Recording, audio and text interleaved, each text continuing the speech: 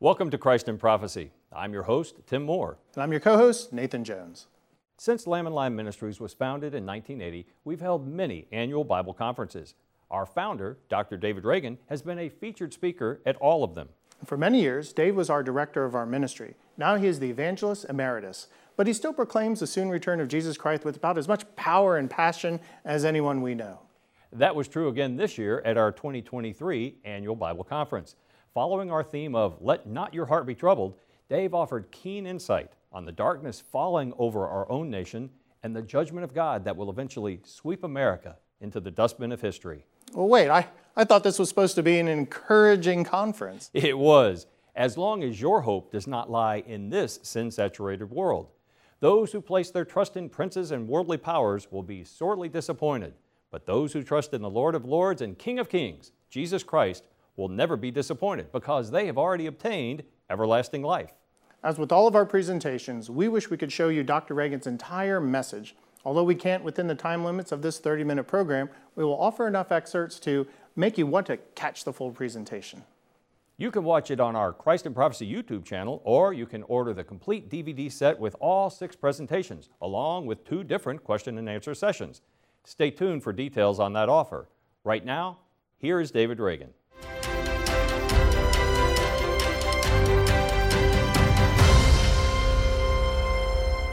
My topic this morning is a very sober one. It's called America's Destiny, and I want us to pause for a moment of prayer. Father, I come to you in the name of Jesus, and I thank you for the way you have already blessed this conference through the speakers, through the music, through the fellowship. And Lord, I just pray that you will bless this conference in another way, that you will bless it by generous donations that will make it possible for this conference to be paid for in full. I thank you for every person who's here, Lord, for the churches they represent, for the many miles they travel. Give them safe journeys home. I thank you for the fact that their very presence is a great source of encouragement to everyone on the Lamb and Lion staff. And now, Lord, I pray for you to anoint this presentation. Nobody here needs to hear me. They need to hear you. So use me as an instrument of your will. In Jesus' name, amen.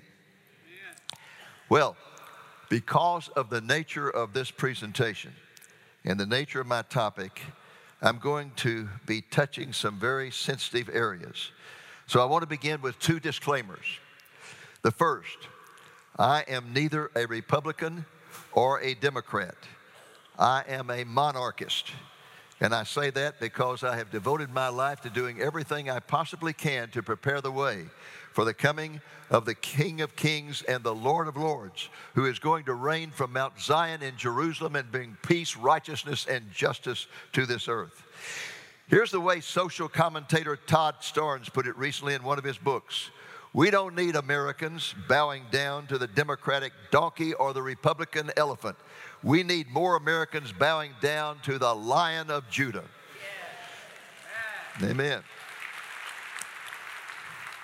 And that thought brings me to a second disclaimer. I do not believe that either the Democrats or the Republicans are the hope of America. I believe the only hope for our nation is Jesus Christ. And therefore, I am sorry to say I believe our nation has little, if any, hope because we have turned our back on God. Throughout America today, there are well-meaning pastors who are preaching the hope of a great spiritual revival for our nation. They point to such revivals in the past when we have grown cold in the Lord. But folks, it's different now.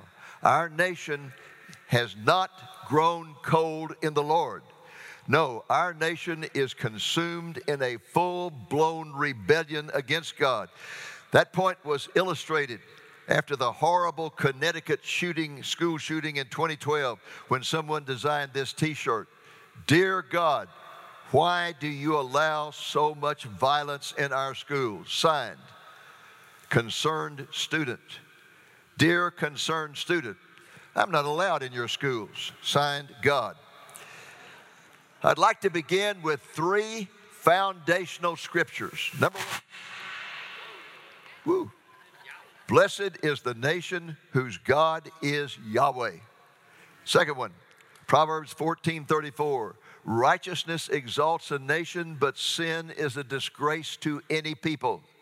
And the third one is in Proverbs 28:2, which reads, when there is moral rot within a nation, its government topples easily. David Reagan reviewed the biblical pattern that applies to America and then made an application to our nation. Now, let's quickly take these principles and apply them to our nation. I believe that God raised up this nation with the purpose of using our great natural resources and our technical ingenuity to spread the gospel all over the world. And as we fulfilled that promise, God began to pour out His blessings upon us. He blessed us tremendously, unparalleled freedom, prosperity, immense power, and worldwide influence. But He even gave us the blessing of serving as the key nation in the rebirthing and the nurturing of the nation of Israel. What a blessing that was. But here's the problem. As we received all these blessings, we began to think that we were responsible for these blessings and not God. And we became enamored with our wealth and with our power, and we began turning our back on God. And so, in my lifetime, this is what has happened. Money has become the god of America. Greed has become our national motivator. Sex has become our obsession. Gambling has become our national pastime. We have become the world's largest consumer of illegal drugs. We have kicked God out of our schools. We have converted our educational system into a vehicle of indoctrination. We have committed the insanity of confusing our children's gender identity. We are teaching our children the fantasy of evolution. We have declared God off limits in the public arena. We are continuing to slaughter babies in the name of freedom of choice for women. We have glamorized homosexuality. We have legalized same-sex marriage. And many states have legalized marijuana, and some have legalized all hard drugs. And we have become the moral polluter of planet Earth with our violent, immoral, and blasphemous television programs and movies. Now, regarding the fate of our nation, I do not believe that the United States is specifically mentioned in Bible prophecy, but I do believe we have a prophetic type in Bible prophecy. I believe the nation of Judah is America's prophetic type. Consider for a moment the parallels. Judah had great leaders, incredible freedom, tremendous prosperity, and wonderful spiritual blessings. The Shekinah glory of God dwelt in the temple there in Jerusalem. I wish I could end there, but I can't, because there are other parallels. What happened was that the people of Judah became proud of themselves and began to talk about how they had achieved all these things. And that pride led to rebellion. In Isaiah chapter 5, the prophet tells how God asked him to compile a list of the sins of Judah. And Isaiah reported back to the Lord that he had found injustice, greed, pleasure-seeking, blasphemy, moral perversion, intellectual pride, intemperance, and political corruption, all of which are the sins of America today. 75 years later, God raised up another prophet in Judah by the name of Jeremiah. And God asked him to do the very same thing, compile an inventory of Judah's sins. And Jeremiah came up with the same list, except that he added one new item: religious corruption. He concluded his report with 3 summary statements. Their faces are harder than rock. They have a stubborn and rebellious heart. They do not know how to blush. And what was the response of the people of Judah when Jeremiah warned them of God's impending wrath? They chanted, "The temple, the temple, the temple." What do they mean by that? They were saying, "Jeremiah, you don't know what you're talking about. God resides in our temple. You think God's going to allow somebody to destroy that temple?" Well, God did.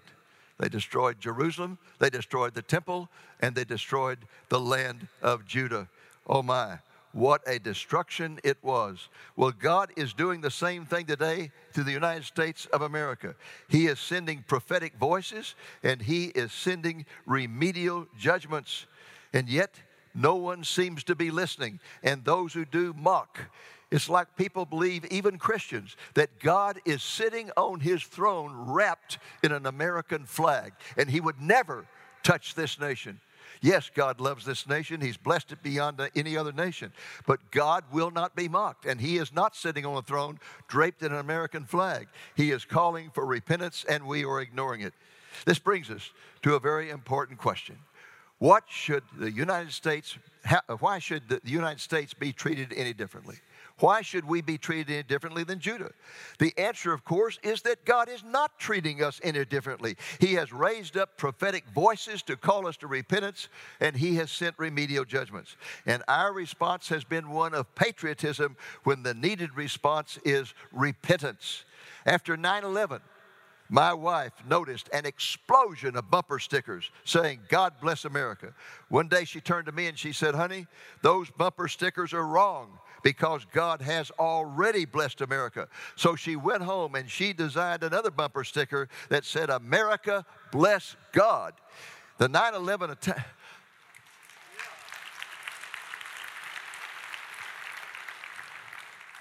The 9/11 attacks were a wake-up call for our nation, but instead of awakening to the need for repentance, we were like the sleepy man who hits the snooze button on his alarm clock, rolls over, and goes back to sleep. And so our society has continued to slouch toward Gomorrah. Dave also offered a sweeping overview of the moral and spiritual decay we recognize today. In hindsight, the speed of our downfall has been breathtaking, and it is only accelerating. He addressed some of the trends we are witnessing. From 1607 to 1833, for 236 years, Bible-believing Christians were the establishment of our nation. From 1833 to 1918, they were the predominant force. Now, I want you to notice the acceleration on the far right. From 1918 to 1968, we became a subdominant force. From 1968 to 1988, a subculture. From 88 to 98, a counterculture. From 98 to 2008, an antithetical culture, which he defined as we were in full opposition to all the dominant values of the culture. And since 2008, a persecuted culture. That's where we are today, and I think he's right on target.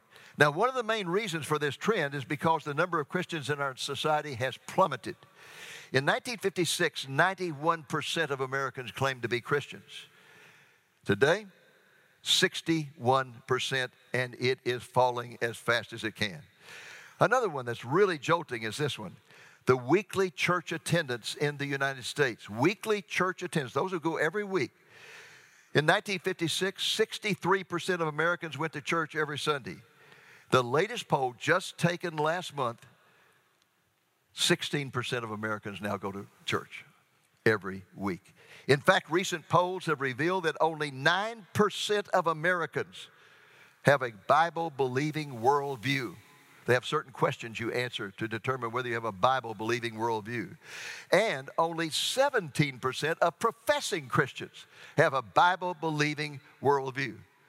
What we have among Christians is a great multitude of cultural Christians. They're cultural Christians, but they don't know the Bible. They don't go to church maybe twice a year or something of that nature.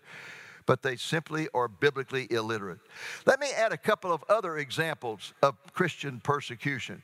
In 2021, when Florida Congressman Greg Steube stood up on the floor of Congress and quoted Scripture to object to a pending piece of legislation that was endorsing transgenderism, Congressman Jerry Nadler of New York who at that time was the powerful chairman of the House Judiciary Committee, responded on the floor of Congress with these words: "What any religious tradition describes as God's will is of no concern to this Congress."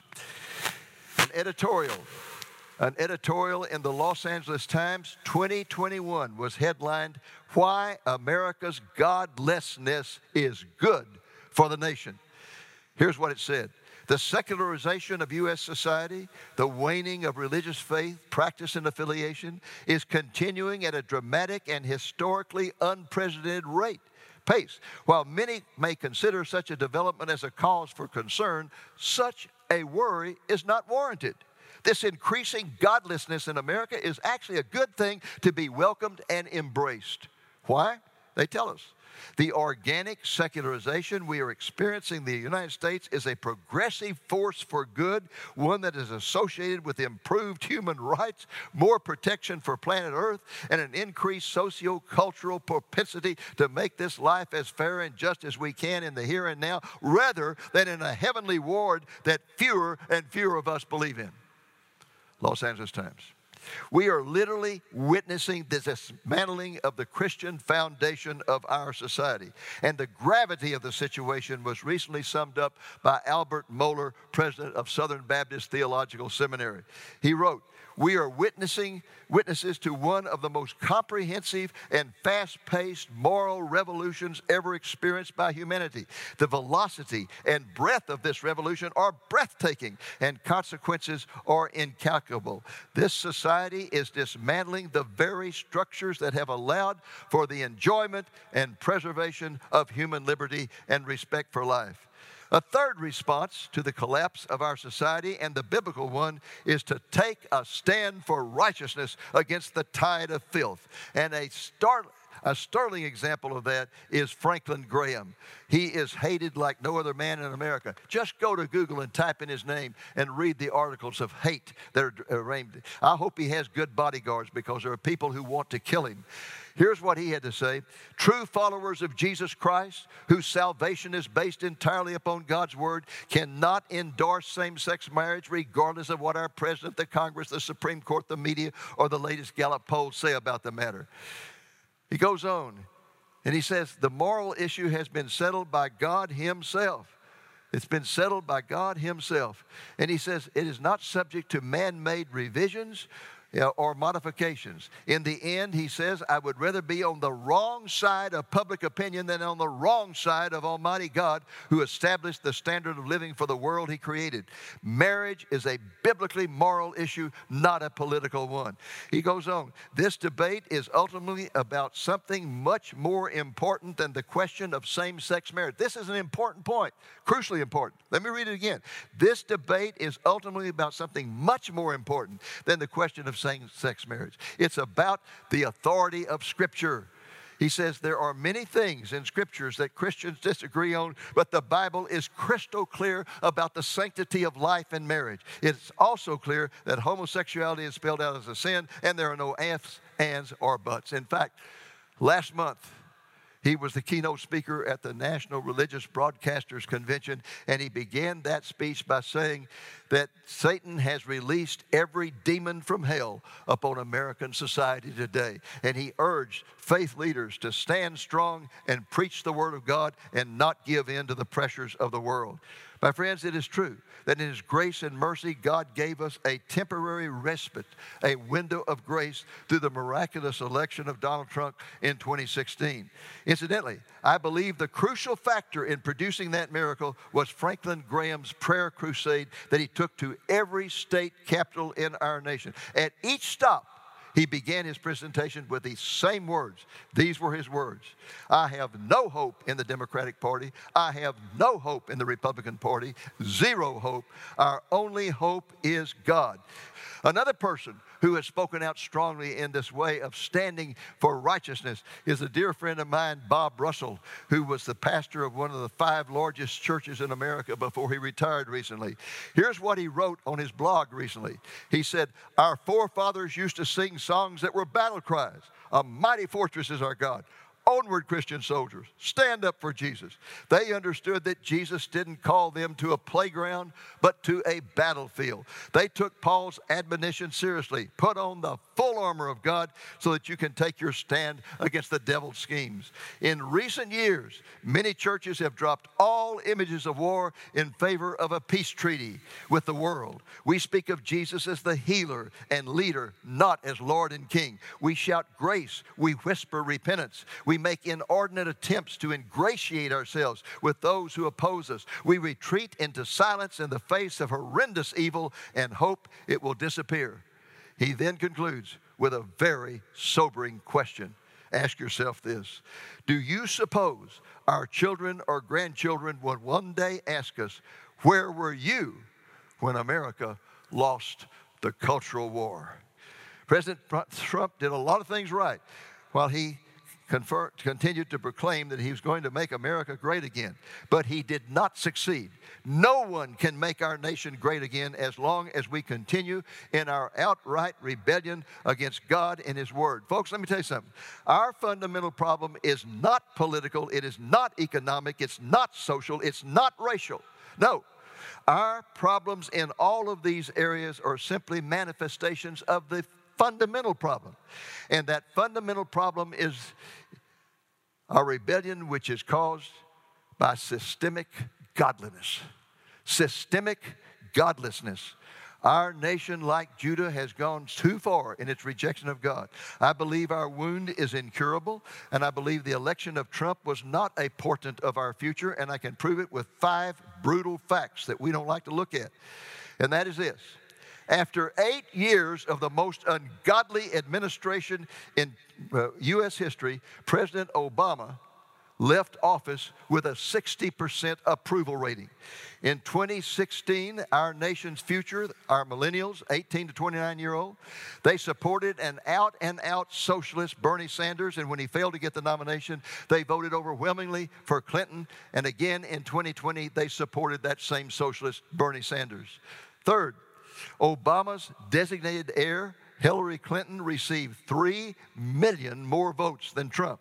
And in the presidential election of 2020, Biden received 7 million more votes than Trump. Consider, too, the ignorance of God's word that has come to characterize both our nation and professing Christians. The latest poll shows this: 77% of Americans believe divorce is acceptable. 71% believe sexual intercourse between unmarried adults is acceptable. 69% believing having a baby out of marriage is acceptable. 58% believe viewing pornography is acceptable. And most jolting to me, just last month, the Barna Association in their poll discovered a startling fact. They called it that, a startling fact. In May of 2023, in a Barna poll, 56% of those who identified themselves as born-again Christians said they believe Jesus sinned. Folks, let me tell you something. If Jesus sinned, we have no hope whatsoever. We had to have a sinless sacrifice to die for the sins of this world. But 56% of born-agains are now saying Jesus probably sinned. Consider what public opinion polls are showing regarding same-sex marriage.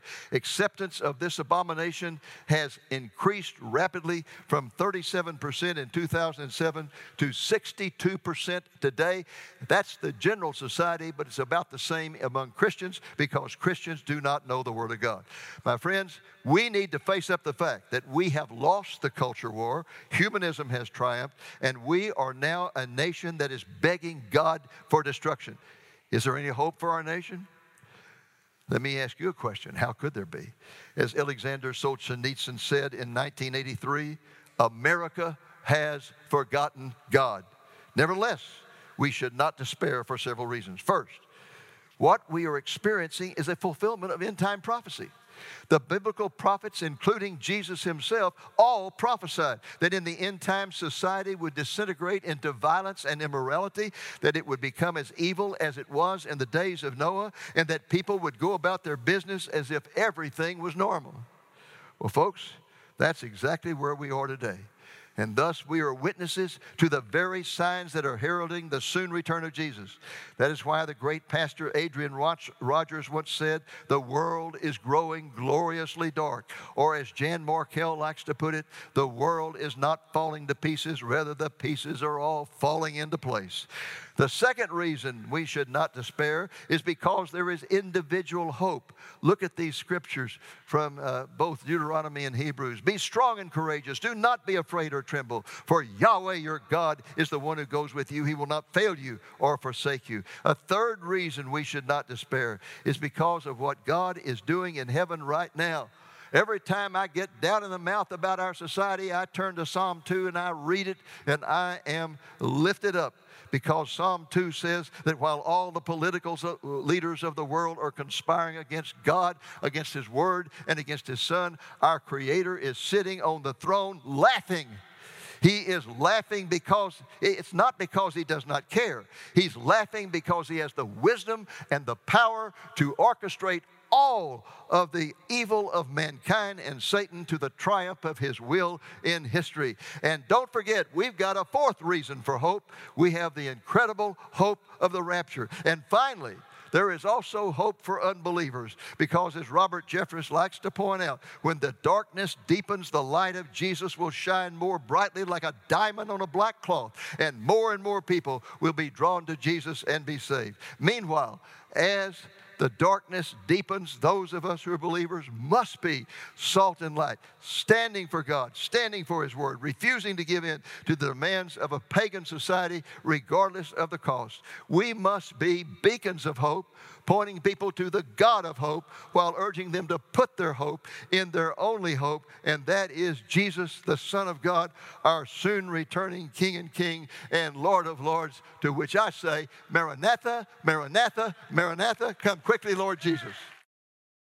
All of our speakers engaged in a question and answer session, along with Nathan Jones and David Bowen.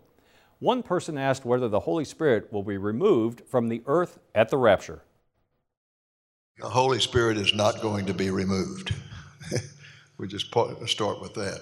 That's an old idea that when the rapture of the church occurs, since the Holy Spirit indwells believers, the Holy Spirit will be taken out of the world. That's nonsense. The Holy Spirit is omnipresent.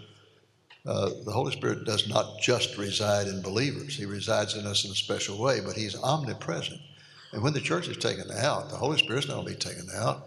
The Holy Spirit will still be here, because we know there's going to be a great harvest of souls during the tribulation. And the only way they can be is for the Holy Spirit to be witnessing to them and pulling them to Jesus. What more can we say? David Reagan is a powerful prophetic voice to America in his own right. He certainly is. When Nathan and I first heard Dr. Reagan, his message motivated us to eagerly anticipate Jesus' soon return. But if the Lord tarries, we plan to bring you more of Dave's gifted teaching. Before we go, we want to let you know how you can get a copy of our complete conference DVD album. You can visit our Christ in Prophecy YouTube channel and watch all of these episodes individually, or for only $25, that includes domestic shipping, you can order the 3 DVD set with the complete presentations by all 6 speakers, as well as both question and answer sessions. Next week, we have a double feature by 2 renowned pastors in store for you. You won't want to miss it.